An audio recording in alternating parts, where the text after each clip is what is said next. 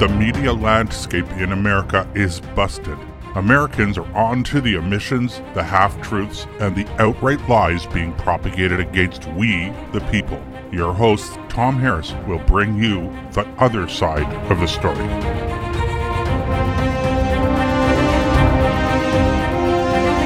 Every day we are bombarded with news about the war in the Ukraine, about Russian President Vladimir Putin and Ukrainian President Vladimir Zelensky. But how much of this is really true and how much is just propaganda to sway our way of thinking? To help us sort through the contradictory messaging, my guest today is Washington, D.C. based Bob Kasten Jr. After serving as a Wisconsin state senator, Bob represented Wisconsin in both the U.S. Senate and the House of Representatives, providing leadership in international matters and business concerns. Bob played a pivotal role in the development of U.S. humanitarian and military assistance programs, including foreign military sales. In 1985, President Reagan appointed Senator Kasten to the President's Export Council. Today, Bob is president of Kasten & Co., an international business consulting firm with offices in Washington, D.C. and West Bend, Wisconsin. He's also a senior associate at the Center for Strategic and International Studies. So welcome back to the show for a third time, no less, Bob. Thank you. It's good to be with you. Yeah, you're our first guest that we've had on 3 times. It's great. I'm so happy to have you here today. And I wish Jay was with us. Geez, I'm sure our audience is missing Jay. He had that spark about him, and you knew Jay as well. Is that right, Bob? Well, Tom, as you know, Jay was a lifelong friend. We first met at the University of Arizona in the early 1960s. So he and I have been doing things together for many, many years. Arizona lacrosse, different things having to do with the University of Arizona, different things having to do with conservative ideas. And we've been friends and worked together for many, many years. So as much as I like you being the host today and working with me with the questions, I miss Jay Lehr very, very much, and I know many people do. Oh, yeah. And I should alert our audience, not only did I write an article about Jay, but Malcolm Out Loud, who is the producer of course, the whole America Out Loud radio station, he actually chaired a tribute to Jay radio show, an audio show. And I'll put that under the podcast when it goes up on Monday, because Malcolm brought in not just myself, but various other friends of Jay. And in addition, he brought in Janet, Jay's wife. So I'll put that up under the podcast and I'll share it with you as well, Bob. Thank you. Okay. Now, just launching into our questions, I'm going to ask you one of the hardest questions first, okay? Now, the Russians tell us, and we're going to be talking about the Ukraine and Russia and a bit about China today. The Russians tell us that we've broken our agreements about not expanding NATO eastward. And people might remember that Secretary of State Baker, he actually told Gorbachev that they wouldn't move at all eastward. And I understand the UK government told the same thing to Yeltsin. Now, do you think the expansion of NATO eastward was a mistake? No, I don't. And I think that most of the people in foreign policy circles, not only in the United States, but around the world, believe that Putin essentially has been acting the way he's been acting because of his view, his vision of somehow putting together this whole Russian empire. And yes, I know that from time to time, a couple of people criticize U.S. foreign policy, saying we've somehow put Putin feeling like he's in a box, or we've put Putin in a corner. And don't ever put a rat in a corner, because that's when they're going to strike out, or even worse, don't put a tiger in the corner. Yeah, I disagree with all of that, and I think we have to recognize just the fundamental issues having to do with Russia, and of the view of Putin and some of those around him. Although we don't know exactly who's around him as of the present day, the view of Putin that somehow it's his dream, his goal, his responsibility to restore the great imperial Russia, the great imperial, the great Soviet Union. And that is, I think that that is not because of anything that NATO did. It's because of Putin's actions. And if you remember or go back and look at history, each one of the countries that are joining NATO are joining NATO not at the direction of the United States, but are joining NATO because they're coming to ask to join NATO. It's on their own initiative. It's not the United Nations. It's not the United States initiative. It's on their own initiative.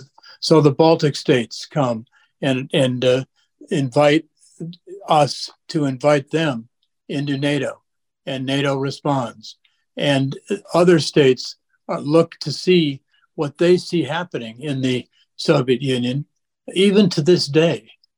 I mean, it's one thing to have Poland and the Baltic states and whatever part of NATO, but as you know, Sweden and Finland just recently this year have taken a look at most recent actions of the Soviet of Russia and Putin, looking at his actions in Ukraine, and they have asked to join NATO. They would like to join NATO, and then now they're going to be invited to join NATO.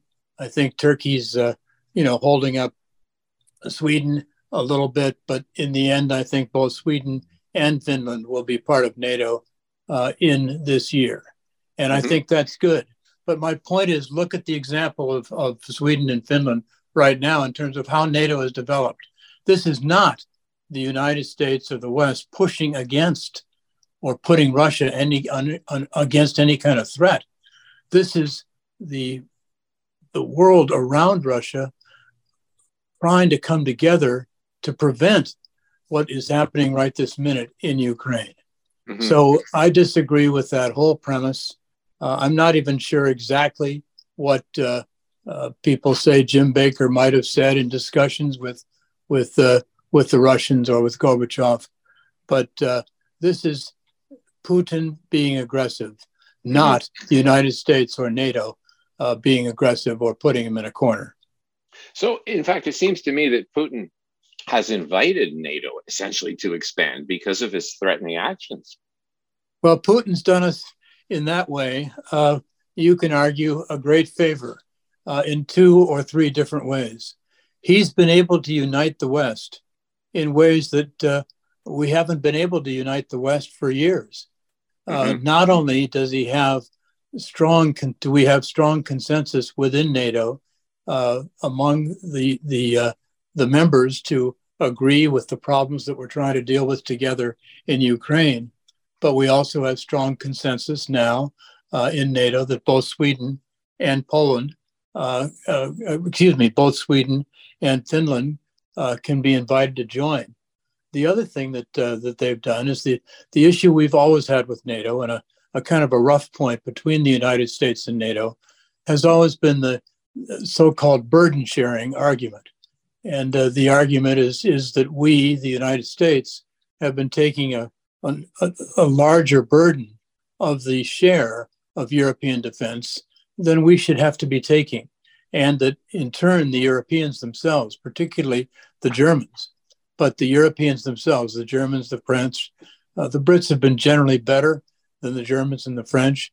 But now, because of the threat that they see and understand right at their doorstep, we are seeing defense budgets being increased almost to the 2% goal that was informally set by NATO when it was formed. So in 2 ways, number one, Putin has united NATO.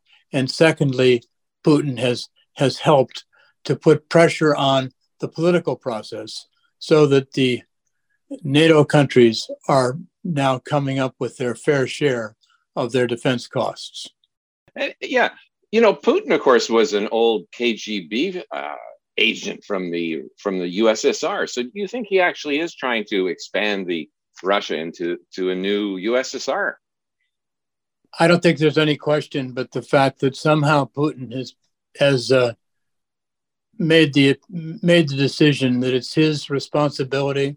Maybe even he believes he was meant to be the person that expands the Soviet Union back to the empire, back to the Russian Empire, whatever. There's no question that that's the direction that he takes both publicly and if you look at what's happened on the map, Mm-hmm. but also more and more he's making speeches about the days when, when Moscow was the ruling power of this entire empire. I think he's delusional, but he's obviously delusional about an awful lot of things that he's saying and doing. Unfortunately, we have to respond to his delusional goal. And the way, if you talk about him being delusional, the way he has decided to conduct this war is also delusional. I mean, it's crazy. It's wrong. And there are two things that are just fundamentally wrong with the way that they are conducting this war. On their side, they are sending ill-trained, unequipped, in certain cases without proper ammunition and rifles, basically into areas where they're killed. They're just slaughtering tens of thousands of Russian young men who are being forced into battle. In certain cases, they've come out of the prisons and are being forced into battle. But that's just a terrible way to be running a war. And on the other side, if you stop and think about what's happening, it's only in a few spots that Putin is actually firing at missiles and airplanes, firing at troops and soldiers. The vast majority of the war-making capability, the missiles, the vast majority of the armaments have been aimed at the cities, at innocent people, at churches, at hospitals, at schools, places in which there clearly are no troops. Nobody's fighting or shooting from there. It's miles and miles away, hundreds of miles away from the border. But yet his constant bombardment of the cities, of the innocent people, day after day, of the people of Ukraine is also absolutely crazy and delusional. This is not the way to run a war. And it just shows the way that he is going about it, makes it just even more outrageous than it would be if it were just simply a military operation to try to take over a neighboring country. That's bad enough, but the way they're doing it is horrible. So do you think the reason he's hitting all the civilian targets is he's trying to demoralize the whole country so that Zelensky will back down? Do you think that's why he's doing it? I think there's no question, but he thinks that by destroying the cities, destroying churches, destroying hospitals, he's going to make life so difficult for the Ukrainians that they somehow decide they're going to give up. What's happened is exactly the opposite. Just as we were talking about Putin having brought NATO together, Putin having brought the burden-sharing responsibilities of the NATO countries more in line with the goals, Putin has also united the Ukrainian people in a way that they've never been united. And they are more united against Putin and against Russia than ever in their history. And they are, even the Russian speakers in Ukraine are more united against Russia and against the Russian regime than ever before. So there's no question, but Putin is trying to demoralize the country, and the reaction of the country has been precisely the opposite. Yeah. I was reading early in the war that they had women preparing Molotov cocktails and actually getting directly involved. People who had nothing to do with the military previously were all volunteering to help assemble munitions. Well, the outpouring of strength and of loyalty to their country and of patriotism to Ukraine and of outpouring of strength of the families is just extraordinary. And it's, of course, had an influence all across the world. And then you think of the world taking care of now close to 3 million Ukrainians who somehow have escaped and are in places like Poland and Moldova and other parts of Europe. They are still being supported by the people, not necessarily the governments, by the people of these neighboring countries. The outpouring of support for Ukraine is extraordinary, and it's a little piece of good news in this horrible war that Putin has decided to begin. Yeah. Well, here, even in Ottawa, Canada, where, we're a long, long way from the Ukraine, I see Ukrainian flags in the windows. I see them, being flown from people's cars. I see them all over the place. It's almost like they've become the new heroes, I mean, if anything else, it's boosted their credibility hugely. Well, I think that the country itself has demonstrated a tremendous strength that all of us look to with respect and admiration. Yeah. And I think that the role of Ukraine in the world, someday this is going to be over. I hope it's over soon, and I hope when it's over with the defeat of the Russians. And when it's over, there's going to be a huge effort to rebuild Ukraine, which is going to be very, very costly, very, very difficult. And of course, much of what's been destroyed is impossible to build back. The history of Kyiv and the cathedrals and the buildings and it's just none of the stuff will not be able to be rebuilt back to the way it was. Kyiv was one of the great cities of Europe, but it will be built back, and it'll be built back in a strong way. And I think we're going to see people around the world once more come to the aid of the country with some kind of a plan, maybe even like the Marshall Plan, which restored so much of what was destroyed years ago in Germany. We now are going to have to be restoring the country and the cities of Ukraine. And my judgment is that the world will still be united in terms of helping them. Yeah, for sure. Now, I wanted to talk a little bit about Putin himself. I mean, I think it's important to understand his personality. You touched on it a little bit, saying that he wants to see a greater Soviet Union. I've been reading that he actually may not be well, that he may not have long to live, and that might be part of the reason he's trying to solidify some sort of legacy. Do you think that's the case? Do you think he has Alzheimer's, but Parkinson's maybe? I don't know of his health. He certainly looks more puffy in the face than he has before, as many commentators continue to talk about. He's evidently almost always alone. The couple of different times we've seen him on television when he's been with his military leaders or with his political leadership, he's been separate from them by, he separates himself across the table and behind and the other side of the room, trying to, show his strength.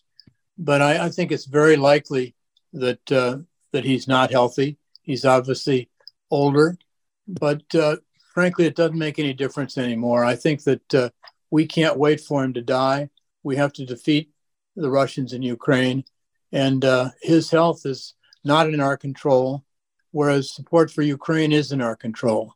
So as much as I would like to see, to say, yes, I'm aware of the fact that Putin is becoming sick, that possibly he has cancer, possibly he has dementia or Alzheimer's, and he's sick in the head. But we don't know any of that, and we don't have any way of influencing that. I think probably he is, for sure, he's getting older, and I think he probably is sick. I mean, plus the pressure that this man has been under for the last couple of years is extraordinary. But the fact is that we can't depend on his health failing to the point where somehow Russians decide to leave Ukraine. We also can't count on the fact that if Putin were to die or to be replaced, there's no assurance that the person taking over from Putin would reverse his policy in Ukraine. That's a possibility, and it's a real possibility, but it's not a certainty. So what we have to be concerned about, not so much about Putin's health, we have to be concerned about the war and how we can go about defending and supporting Ukraine. Now, in early days in the war, there's huge protests against the war in Russia. Many brave Russians were standing up and they got arrested. So, I mean, is there still resistance on the part of the Russian people to the war? It's very hard to know Russian public opinion. Obviously, it's pretty hard to take a poll there when anybody answering a question from somebody asking about the government or asking about Putin or asking about the war, you're obviously not sure who's going to get your answer. So you try to answer the way you think the government wants you to answer. But you can look at a couple of things that are very important. One is the people that were willing to stand up and to go to the streets and protest. And that's a large group of people, especially toward the beginning. I think a number of those people have now been jailed. Certainly their leadership has been jailed, but there still are small protests against the war. The second important group is the families that are left behind when the men are dying at the rate that they're dying in Ukraine. I mean, you can't have tens of thousands, hundreds of thousands of soldiers dying and not have a huge effect on the civilian population back home that have sent them to war. Sure. It's a larger and larger group. The wives and the mothers are more and more organized, and that's developing into a more and more important group as the death tolls continue to rise. And the third thing that you, I think, importantly can look at is the number of people who have been able to leave Russia, particularly those people, men and women of working age, in many cases, some of the very best, the best and the brightest, particularly in areas of technology and computers and information technology. The best and the brightest are leaving or are trying to leave. And they want to get out of the Soviet Union because they want to get out of Russia because not only do they disagree with the war, but they disagree with the autocratic government that Putin is behind, and they want to just get out. But they disagree with the war, and they're voting with their feet. So there are at least three areas in which we watch people becoming more and more concerned. But again, that may not mean nothing is going to change Putin's mind except defeat. And that's what we have to be working for. Mm-hmm, mm-hmm. It's interesting, I have a massage therapist who's Russian Ukrainian, and she tells me there's a lot of Russians, of course, that are fully integrated into the West. I mean, they must hate this. I mean, the average Russian must, or are they actually supporting Putin? Because, it's interesting. You see these rallies where Putin stands up in front of, tens of thousands of people and they all cheer. I mean, do you think that that's reflective of the average Russian, or the average Russian pretty angry about this? Well, I think the demonstrations that we see in Moscow with the crowds cheering on Putin are not unlike the demonstrations that we see in Beijing with the demonstrators cheering on the Chinese Communist Party leadership, or the demonstrations that we see in North Korea cheering on the autocratic government there. I think that's just a complete, all those demonstrations are fake. All those demonstrations are staged, and all those demonstrations are expressions that we should pay little or no attention to. Yeah. Now, what about this criminal court arrest warrant for Putin? Is this just symbolic, or would you think they could actually do it? And when the war is over, do you think that it may actually be enforced? The important thing about the arrest of Putin, he's not been arrested. He probably will never be arrested until the war is over, and even then, it's going to be very, very difficult. But anytime that there are accusations of war crimes, anytime that there are accusations by these international bodies, it's a huge blow.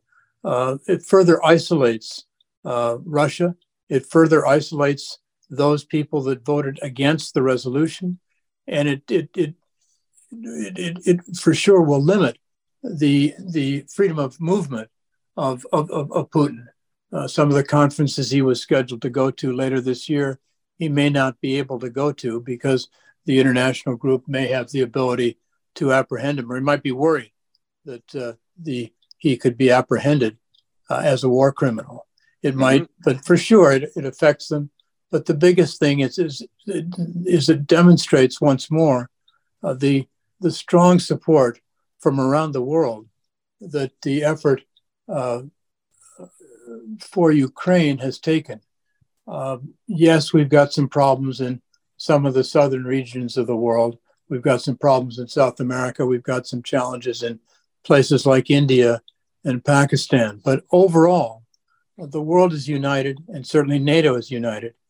And this international court, the war crimes and the accusations and the all mean that Putin is further isolated, and that the world is more and more willing to take a stand against his activity.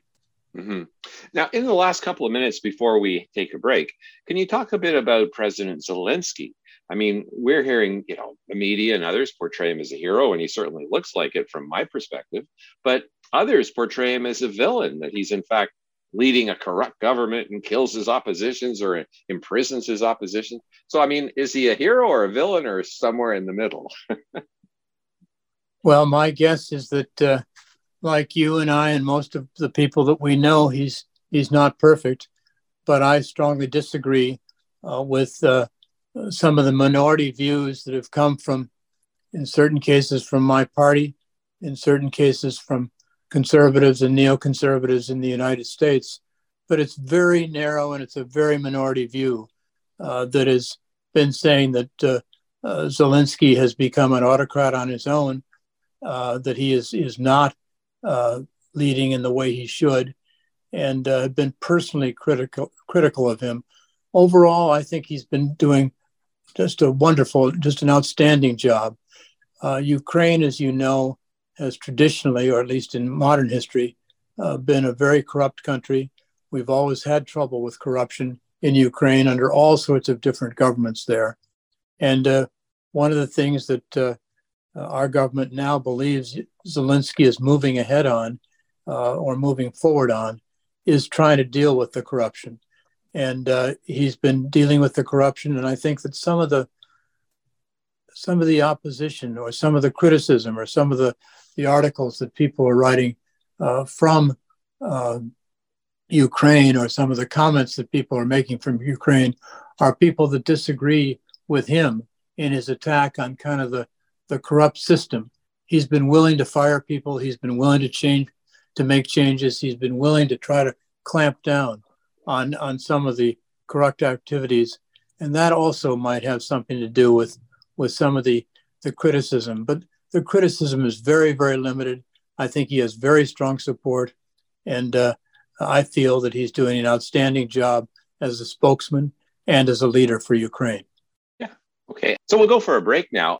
My guest today is Wisconsin State Senator Bob Kasten Jr. He represented Wisconsin in the U.S. Senate and the House of Representatives. So stay tuned. We'll be right back after the break.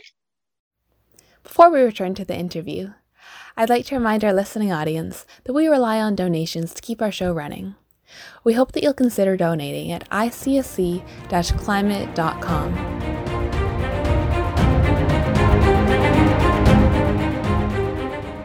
Whether you're an independent, a Democrat, or a Republican, one thing remains true. Airborne viruses love us equally.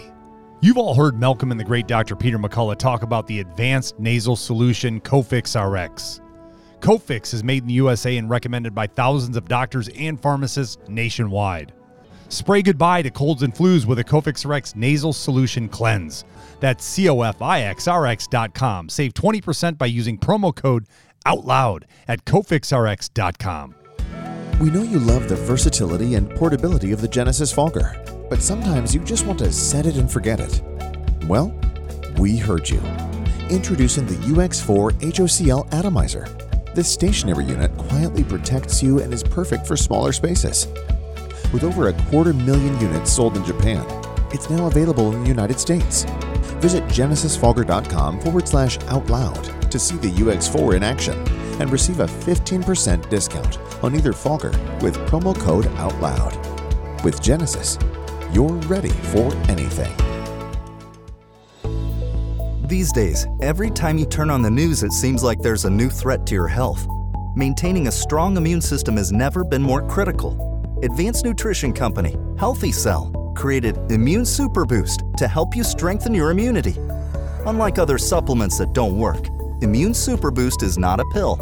It's a gel you swallow with ultra absorption of science-backed nutrients proven to support immunity, like vitamin C, D3, zinc, elderberry, and echinacea. These physician-formulated gels come in a small gel pack. Tear off the top and shoot it down, or mix it in water. Boost your immunity. Go to healthycell.com and use limited time code OUTLOUD for 25% off your first order. Risk-free. Love it or your money back. Guaranteed. Healthycell.com, code OUTLOUD. Healthycell.com, code OUTLOUD.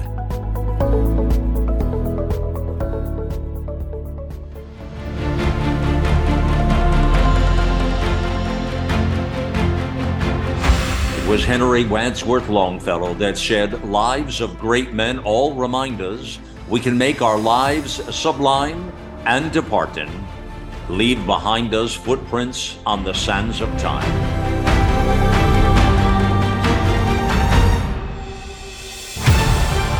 America Out Loud Talk Radio, liberty and justice for all.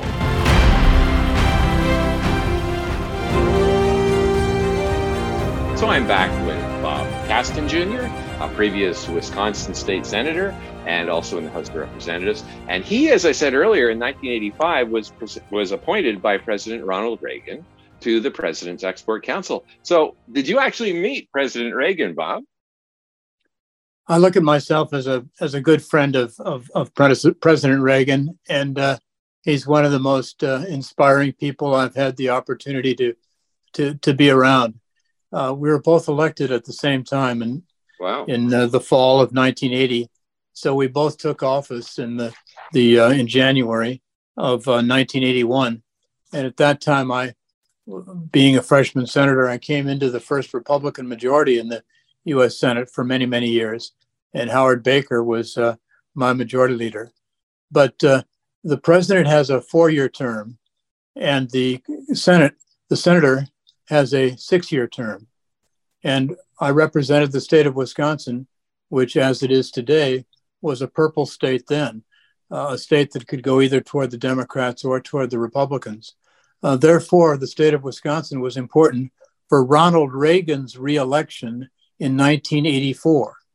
Mm-hmm. So not only did we work together on legislation in 81, 82, but starting in 83 and particularly in 84, Wisconsin was one of 10 or 15 states that were targeted for President Reagan to carry. He needed to carry Wisconsin in order to be reelected president.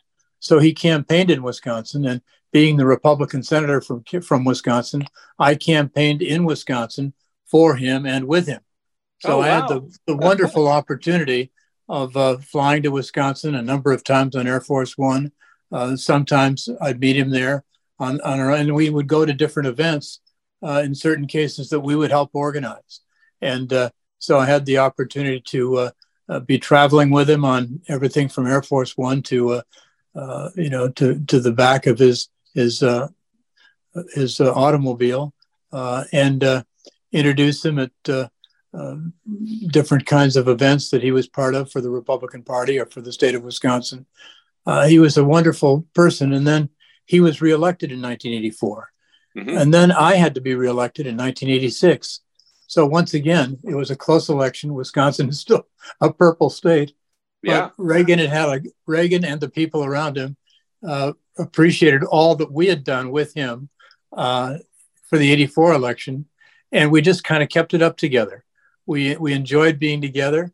And Reagan came to Wisconsin to help me in my reelection campaign, the 86 campaign, a number of times. So back there we were again.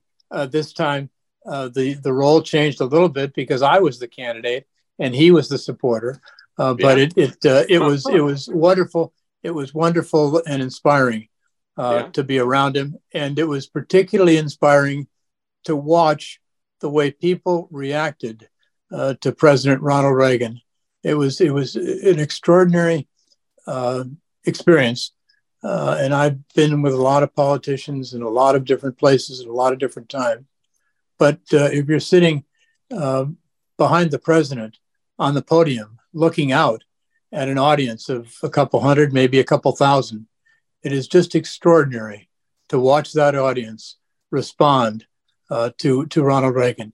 He was a fantastic and great communicator, but he also was a terrific person. Yeah, I always found him very, very likable. And, you know, I'm a Toastmaster. I like to practice public speaking. And I mean, he was always my model, you know, like the speech that he gave when the Space Shuttle Challenger blew up. I mean, that was an incredible speech. You know, it's something that I watch once in a while, even now, because it's such an inspiration, you know, to make their families realize they didn't die for nothing. You know, they died in the pursuit of a very important goal, you know. So, I mean, as I was telling you in the break, my wife and I went out to greet President Reagan when he came into Ottawa. We had a big sign, "Friends in Freedom." And of course, the media totally ignored us. But, you know, that's par for the course. Yeah, he was an amazing character. Well, there's hypocrisy in the media, and that hypocrisy still exists today. Yeah. But, you know, Reagan made a number of the Challenger speech was only one of a number of just inspiring, important speeches he made. And of course, Mr. Gorbachev, "Tear down this wall," was among the most dramatic in terms of world history. But this was a person that I just had a huge high regard for. And I feel so blessed to have had the opportunity to get to know him and work with him. Yeah, for sure. I was happy to just be able to see him barely through the limousine window. So yeah, you had a pretty special opportunities for sure. So can you tell us about the current Russia-China alliance? Because we're seeing in the news, you see Putin and Xi actually standing there shaking hands with great gusto, complimenting each other and all sorts of things. Is this alliance going to present a problem, do you think, to the West? This alliance is very dangerous and very important, and presents a very significant problem for the U.S. and for the Western world. And I think that if anyone were to kind of discount it, they would be making a very, very serious mistake.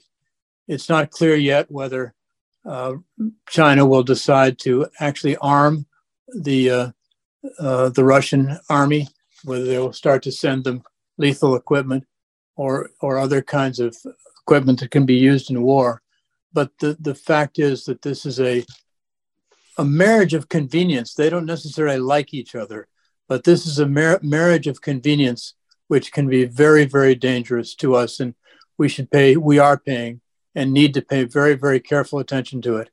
I don't know if you remember about a year ago when Jay was talking with me about this subject, I said, we've got to be very concerned about what's happening between the Russians and the Chinese. And at that point, there were just a few different kinds of meetings that they were having. And I don't know if you remember that, but Jay commented, he said, I've never really thought about how important this is and how dangerous this relationship can become. Of course, it's become stronger, and it's become more important, and it's become potentially very, very dangerous. Mm-hmm. And you take China plus Russia, and you've got a problem right there. That's the crux of the problem. But then you take China plus Russia plus Iran, and then go China plus Russia plus Iran plus North Korea. And you've got 4 countries, 4 autocratic, difficult, anti-Western, anti-American, unethical, evil leaders. And you've got to really take an important look at what we need to do and what the West needs to do in order to make sure that these 4 countries are not able to succeed and move ahead with their dreams and goals for their countries. Mm-hmm. Yeah, exactly. And how do you think what would it mean in terms of our energy supply? Is this going to have some negative impacts there? Well, right now, the Chinese are helping the Russians, and the Russians are giving a little help to the Chinese by lowering the prices. But the key customer for the Russian oil is now China. And of course, it's through the oil that Russia is able to continue to have its economy at least sputter along. The overall embargoes and the sanctions and all the things, I think, if anything, we've learned from this last year is that sanctions don't work very well and that embargoes don't work very well. And different kinds of limitations and restraints seem to leak a lot. And certainly there's an awful lot of Russian oil leaking, not only to China, but also to India and other countries. And it's that oil money that is allowing Putin to stay in power. And as we were speaking earlier, to remain somewhat popular. If the Russian economy were falling apart, it's getting worse, but it's not falling apart. If the Russian economy were to be falling apart, because it would if they lost their oil revenue, then the situation domestically in Russia would be much different than what it is. But because the Chinese are buying the oil and buying so much of it, I think that that the Russian economy is still able to at least hold on. If you look at what's happening, worldwide, and the Saudis are going to continue to produce. The most important part of this mix for me, and the part that we can do something about, is that we now have a president who basically has taken a position against fossil fuels, against the oil industry, against pipelines, against gas, and we've got to, with the situation that we're seeing in Russia, and now what we see in Saudi Arabia and Iran, other places, there's never been a more important time for us to seek to be energy independent, working with countries like Canada and others. And under President Trump, we had a strong policy toward energy sufficiency in our country. And the Canadians were part of that. And we were exporting oil to the rest of the world from the United States. That's no longer the case. And we're seeing now, Biden going into the strategic oil reserve and all sorts of other kinds of things. We've seen fluctuations in gas prices, et cetera. Those are all caused by this administration being opposed to fossil fuels. This is going to change. Now, luckily, there are a couple of senators, including Manchin from West Virginia and Murkowski from Alaska and a few others that are Democrats that are slowing down the Biden effort toward fossil fuel being the enemy, toward trying to eliminate fossil fuels. But we don't have enough Democrats that are supporting the energy industry. Most Republicans are, but the Biden administration and the leadership of the Biden administration is certainly become an enemy to fossil fuels. So it's a problem overseas. It's a problem in Russia and China, but it's also a problem right here in America as we have reduced our efforts toward energy independence and even energy exports from the United States.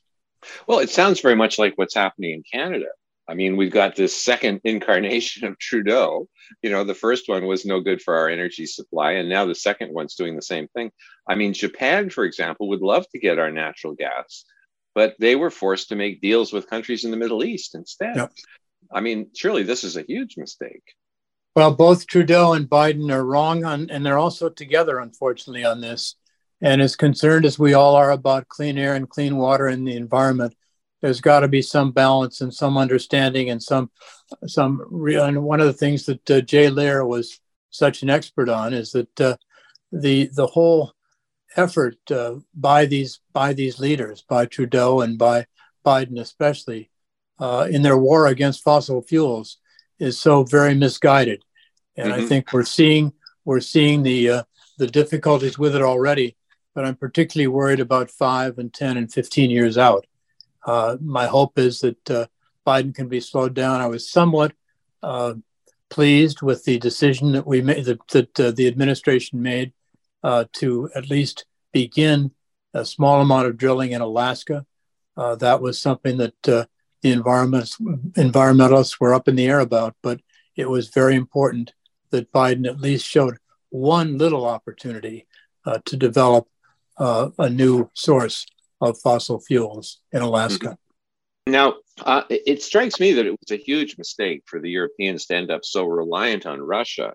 Do you think going forward that we should take any oil and gas from Russia, that the Europeans in particular should be taking any oil and gas from Russia, or should they just try to wean off entirely?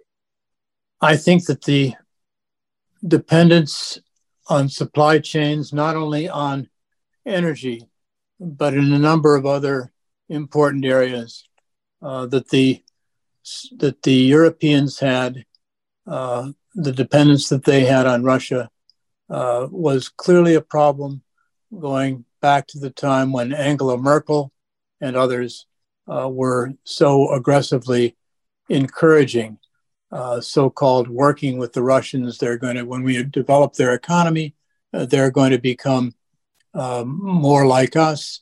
As they grow, as their economy gets better, they will become more democratic. And we need the Russians, and we need to work with the Russians, and we need to be friends with the Russians.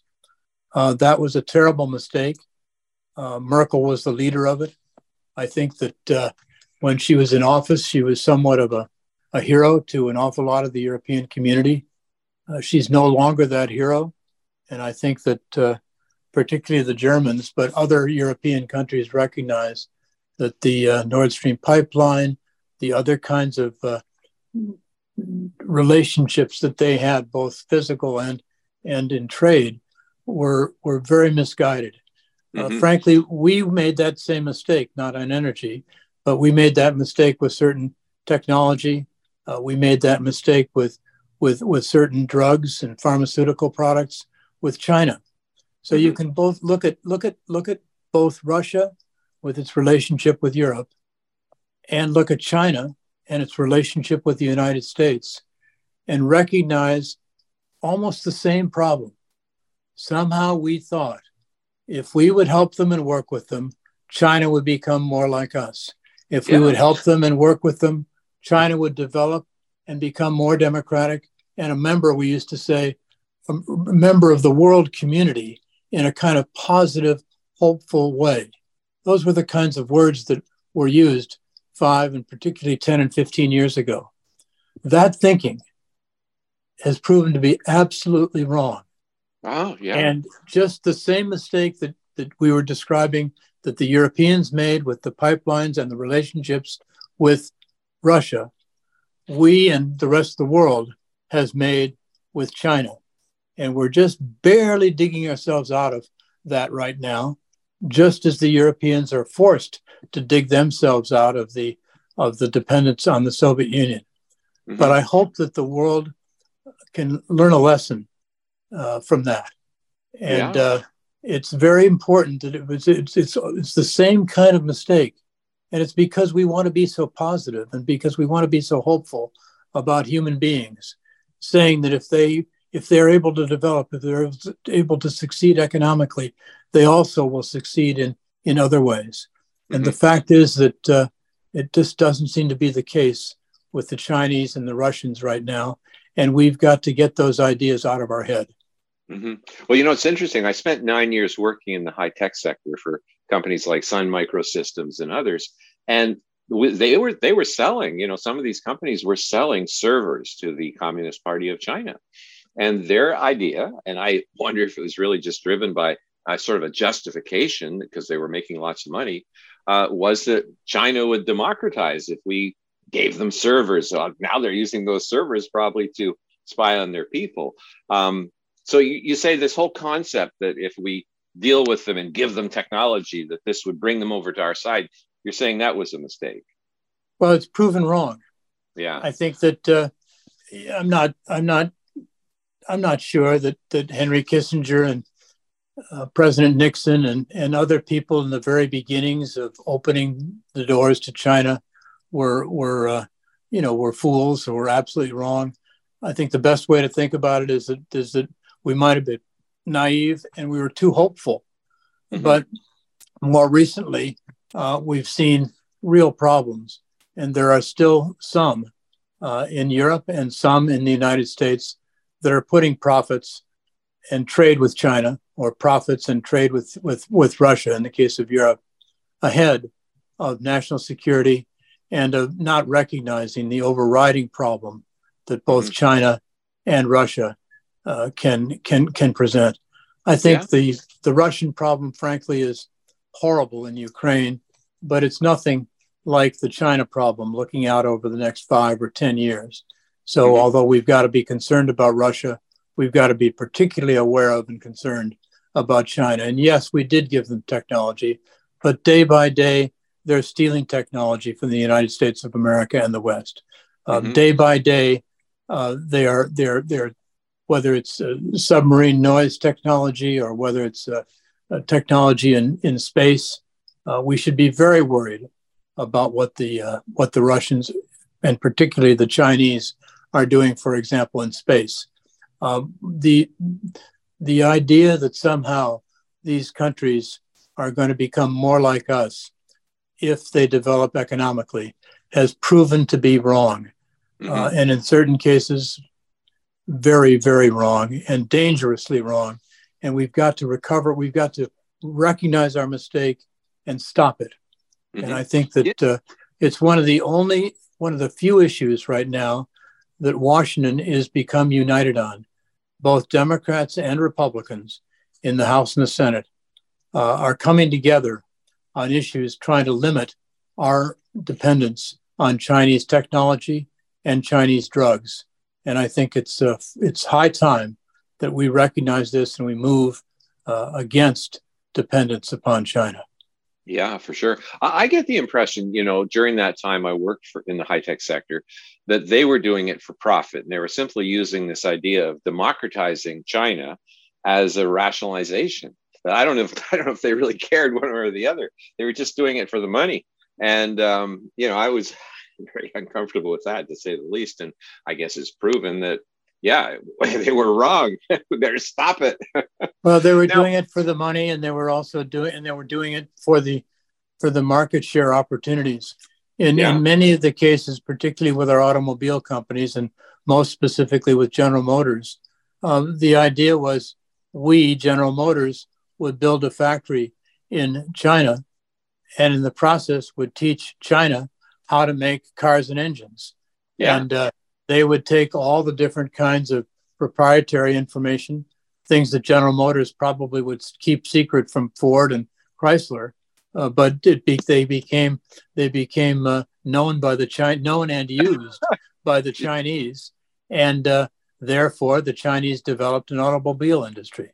If you look at the fighter planes that the Chinese are flying, look at the commercial airlines that the Chinese are flying, look at the cars that the Chinese are driving and making.